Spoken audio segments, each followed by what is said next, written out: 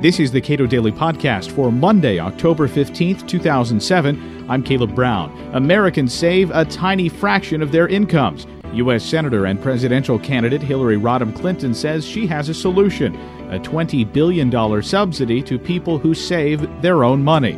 The Cato Institute's Chris Edwards says it's not a plan to promote savings, it's income redistribution. Well, presidential candidate Hillary Clinton came out with a new 401k-style savings account proposal recently.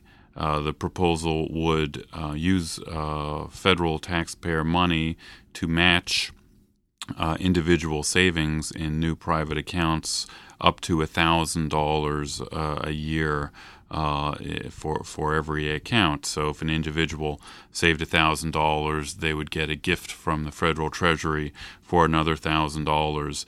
I argue that this isn't really a savings plan. This is really just a new entitlement program. It's a massive transfer of money from current taxpayers to other people who get $1,000 free from the government every year if they want. How has she proposed to pay for it?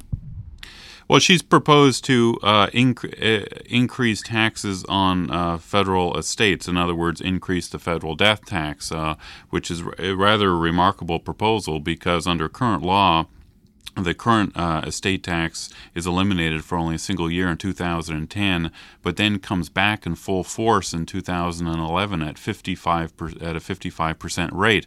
So Senator Clinton seems to be proposing an increase in the federal estate tax even above the 55% rate that's effective after 2011. The reality is she won't collect any money from the estate tax if you try to increase those taxes because the money will simply disappear in tax avoidance.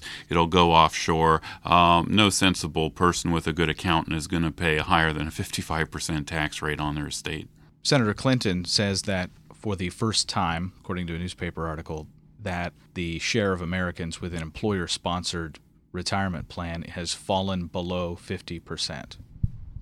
The number of Americans, the share of Americans who have an employer-sponsored account, in other words, a 401k or a traditional pension plan, is about 50%. She's right on that, but the solution, it seems to me, so that more Americans save, is to move savings to an individual basis so that people who are working for companies that don't offer plans can save themselves with the same tax advantages. And that's why I've proposed something that I call universal savings accounts, which are essentially expanded and simplified Roth IRAs.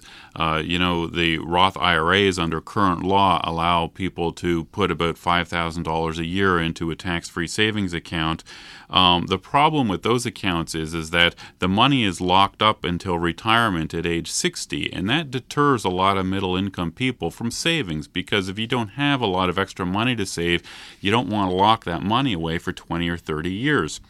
What I'm saying, and the Bush administration came out with a similar proposal, is to expand Roth IRAs to say you can save for any reason, you can take the money out of your savings account for any reason, to go on a family vacation, to buy a car, or whatever emergency spending you want. That will encourage, oddly enough, more people to save because it will increase their liquidity. They won't be scared that they won't be able to access the money for 20 or 30 years in the future. People who invest in their 401ks through their employer already have something of a tax advantage for doing so, right? Well, that's right. Under current tax law, there's a half a dozen different tax-favored ways that people can save: 401k accounts, traditional pension plans, Roth IRAs, regular IRAs, and on. And Congress has even added education IRAs. There's already the tax code is already littered with all these savings plans. We don't need another new complicated plan like Senator Clinton has proposed. What we need is one big universal account that allows all Americans, no matter what company they work for, to save for themselves and not get double taxed on their savings as is the case under current law. We need the same simple rules for everyone. What Senator Clinton has proposed is not really even a savings plan. Like I said, she would take money from some people and give it to other people. It's simply a transfer program. So she says that the federal government would give $1,000 a year to millions of people setting up these accounts, and they could use it for retirement, buying a house, paying for college, and other items. So essentially, she would be taking money from taxpayers who are currently using the money to buy a house and pay for college and just giving it to other families to do the same thing. And, I would question not only economics of that, but the justice of that, just simply taking money from some folks and giving it to others. Chris Edwards is Director of Tax Policy Studies at the Cato Institute. You can read more on tax policy at our website, cato.org.